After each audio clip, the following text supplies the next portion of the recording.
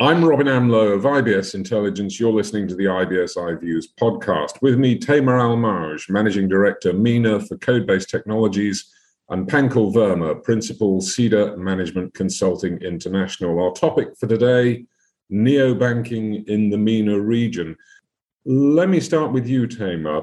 Why do you think so many traditional banks have launched neobank subsidiaries? What's the business case for doing that? Basically, when we look at why maybe few standalone, let's start with that on the neobanks in this part of the world or this region.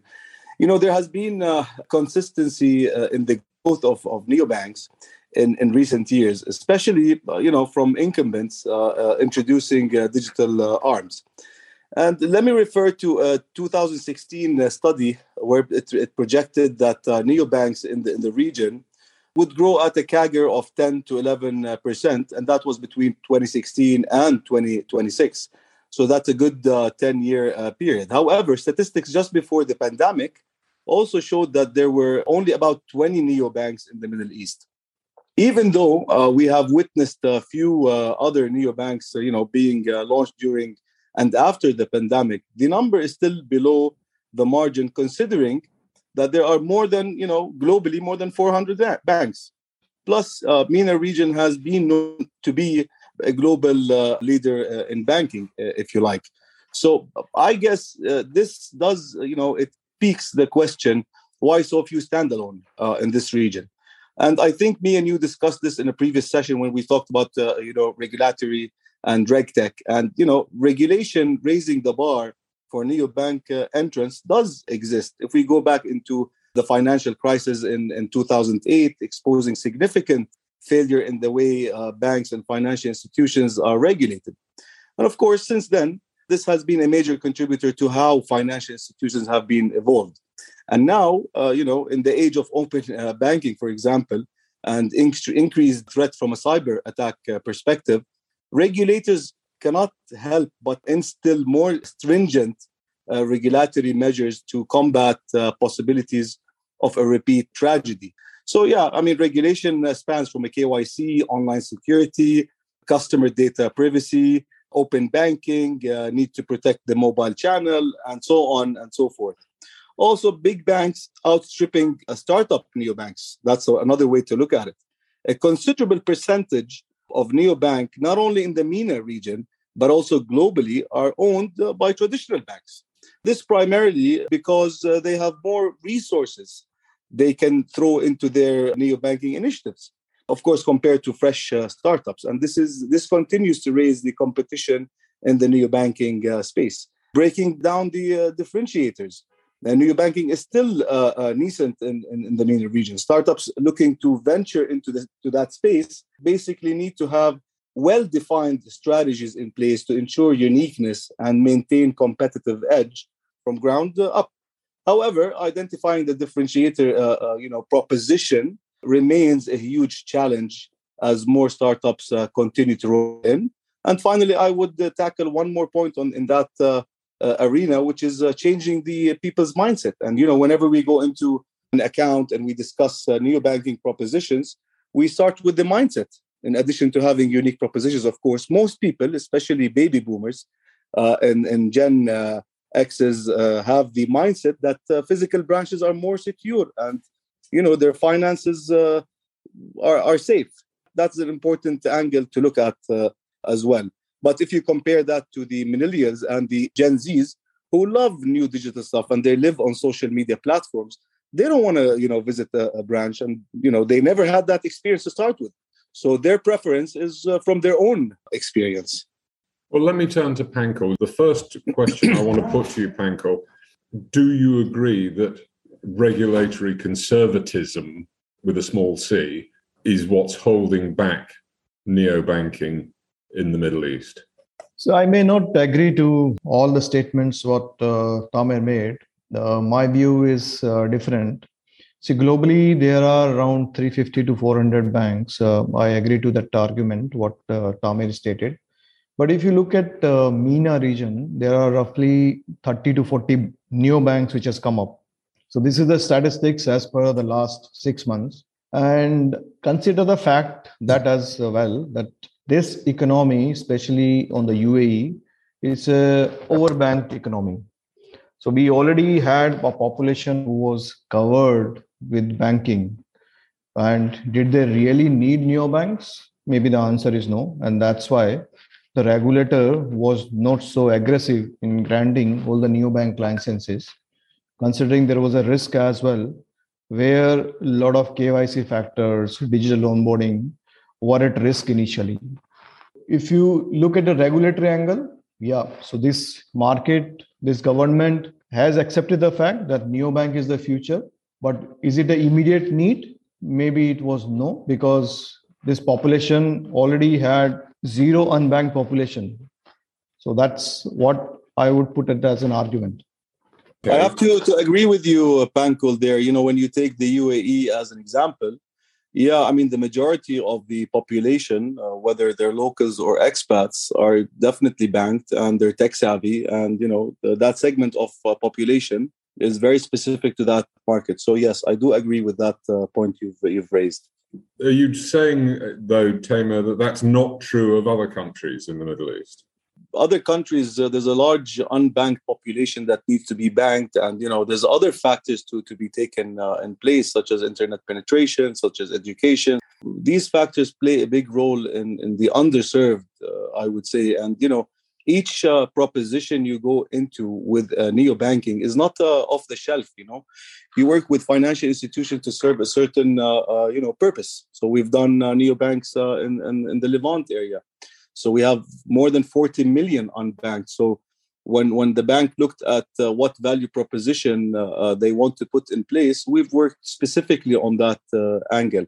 And it makes it harder when you go to a country or a place where it's overbanked, or there's a big line of banks serving the people. Then, you know, the proposition becomes harder. Being unique becomes even harder in that space. Well, there is actually a corollary to that. It's not just about being unique in that space. Most of the neobanks that have been established in the Middle East are subsidiaries of existing banking institutions.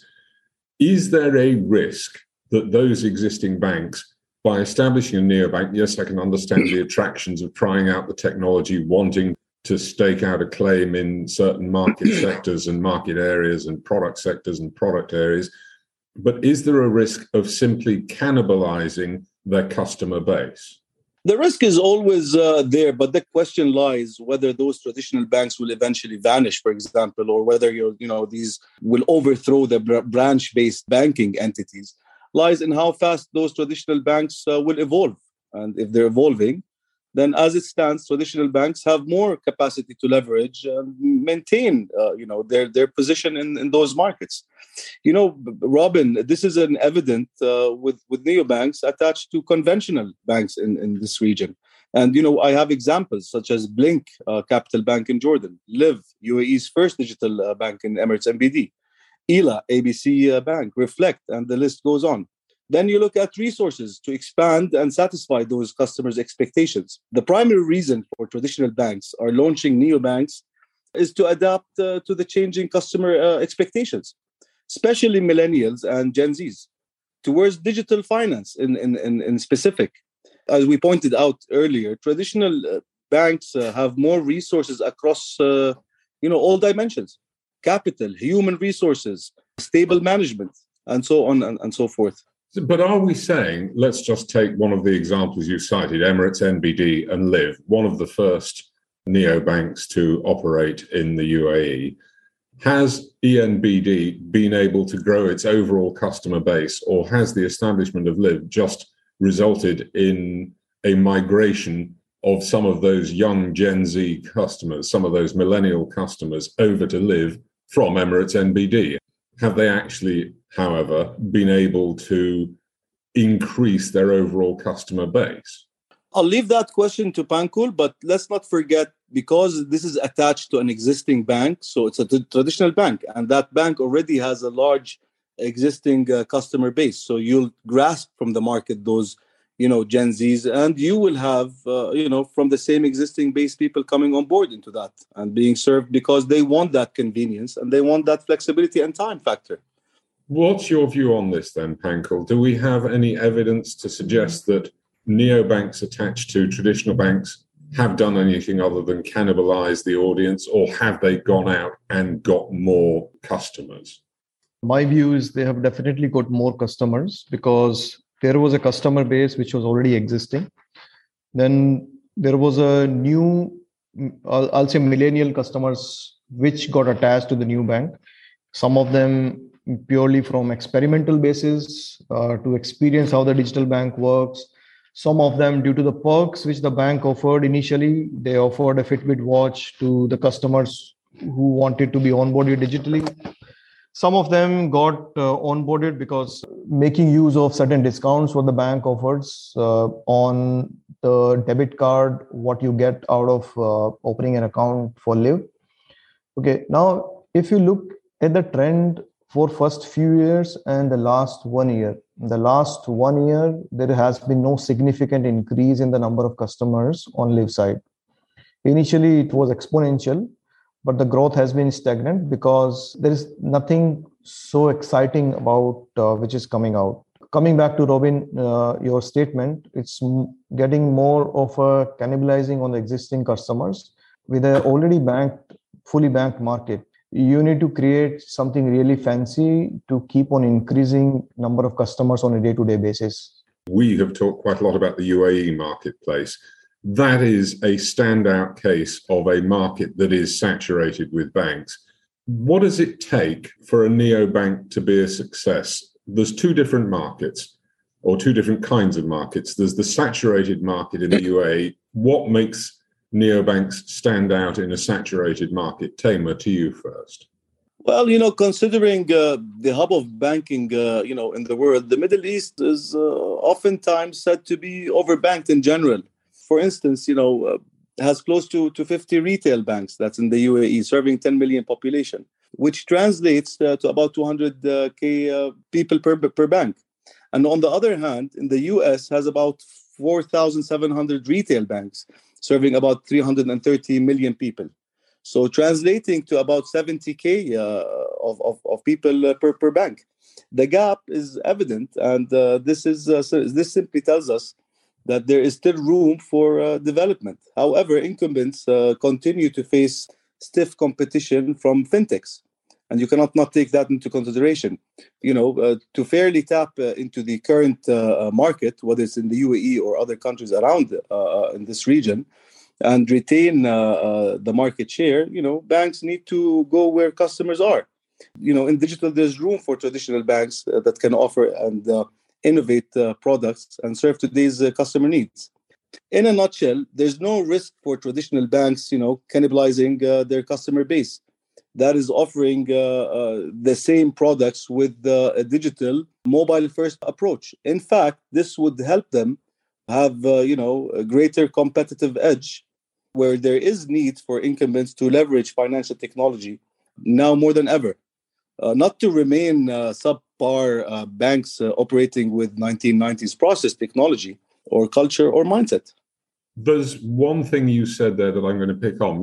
You said banks need to go where the customers are. Arguably, I would also say they need to go where the customers aren't, because the one thing that the digital technology does allow is much easier access for purposes of financial inclusion to expand that customer base to people who are currently unbanked. And again, if we look around the Middle East and we look around North Africa, there are a lot of unbanked people there that are potentially reachable with a digital banking solution.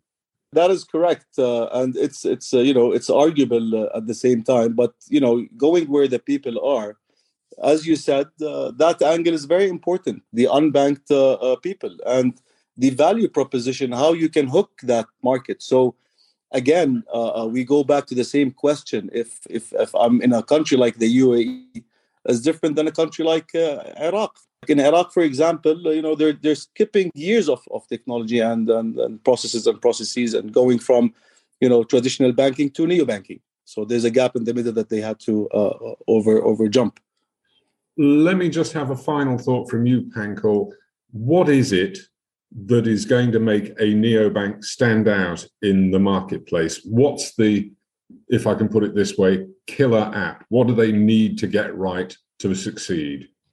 Robin, I would state it on a P-square basis.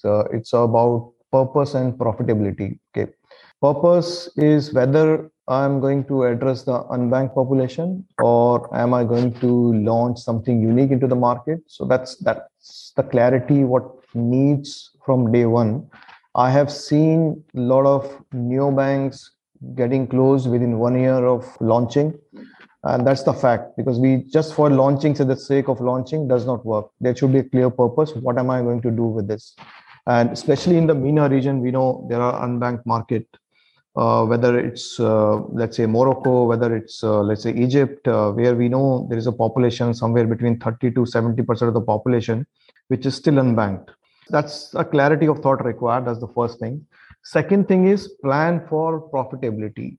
So in the long term, you will have to definitely look at how are you going to generate the revenue out of it. Initially, you may be burning cash, but maybe 1 year, 2 year, 3 year, 4 year, or whatever number of years down the line, there should be some model around how the cash is going to come out. So I would emphasize on these 2 points. One is the purpose, second is on the profitability. And a final thought from you on this, Tamer. It's a really good question, especially when you mentioned the killer app, Robin. See, customized UX, that's important. Neobanks are focusing on single screen transfer to make customer experiences more intuitive and seamless with a no click to a few clicks, right? Mobile journeys in general. In a busy world where customers want banking solutions to help them do what they want to do conveniently while saving time. So, it's not just about launching a mobile application through the power of open banking. Neobanks are leveraging on API integrations to support multiple payment channels such as, P2P, A2A, ACH, or other common services in today's payment systems, such as PayPal, for example. Let's look at gamification, right? So this is already a common feature, not only in neobanking, but across most digital platforms today. Users can move icons and other elements around, to customize their own UI-based and needs. They could also, automate receipts and add personalized notes to their receipts for better visualization. Let's look at easy account opening. Gamification could also be extended to account opening, and statistics have shown that cumbersome onboarding process costs banks more than 60% of their customers. So modern day customers want to simplify, and they want simplicity at the core of every digital offering that those banks are giving. Integrating to third-party functionalities, that's key. Enhance security in that space with biometric technology, for example. And of course, finally, probably something like real-time fraud detection. So these things are at the core of having a new bank successful, and how it stands out in a crowded banking market, as we mentioned and discussed earlier when we said UAE, for example. So in a market like the UAE, if you don't have amazing customized UI and you don't embed the gamification and integrate into third-party functionalities, people will see that they're all the same, and they won't pick up on a bigger customer base. Thank you very much, Tamer Al-Mauj, Managing Director, MENA for Code-Based Technologies, and Pankaj Verma, Principal, Cedar Management Consulting International.